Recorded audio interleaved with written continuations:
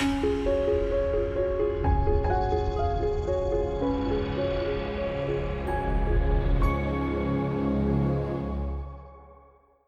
it's Robin Samora with the Fast Marketing Minute. I'm your marketing and PR expert, here to help you grow your business and brand. Think of all the time you put into creating content, and specifically email content and campaigns that are written for your target audience. We both know that email marketing is highly effective, but what if your emails are landing in the spam box? That can't happen.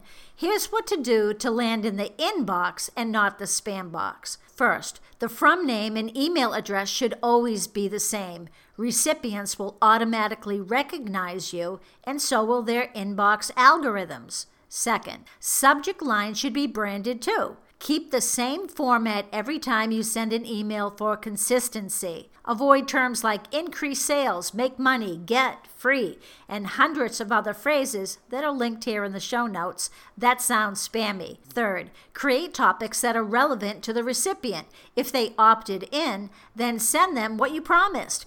Cookies allow you to tag their profile with content they've visited and to see what they're interested in. If possible for your business, use those tags to deliver highly targeted, highly relevant content to them.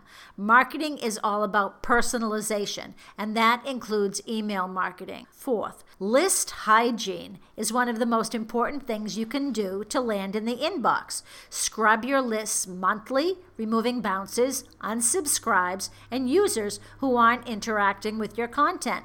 The better your delivery and read numbers are, the more email servers will trust your emails. And lastly, you should listen to your gut and use common sense when sending emails. Make the design tasteful. Don't use all caps or 17 exclamation points.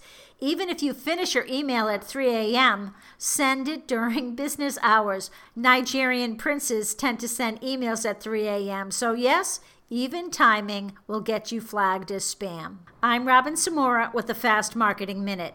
Download my guide, Social Branding and PR Guidelines. It's at robinsamora.com/social PR. Talk tomorrow.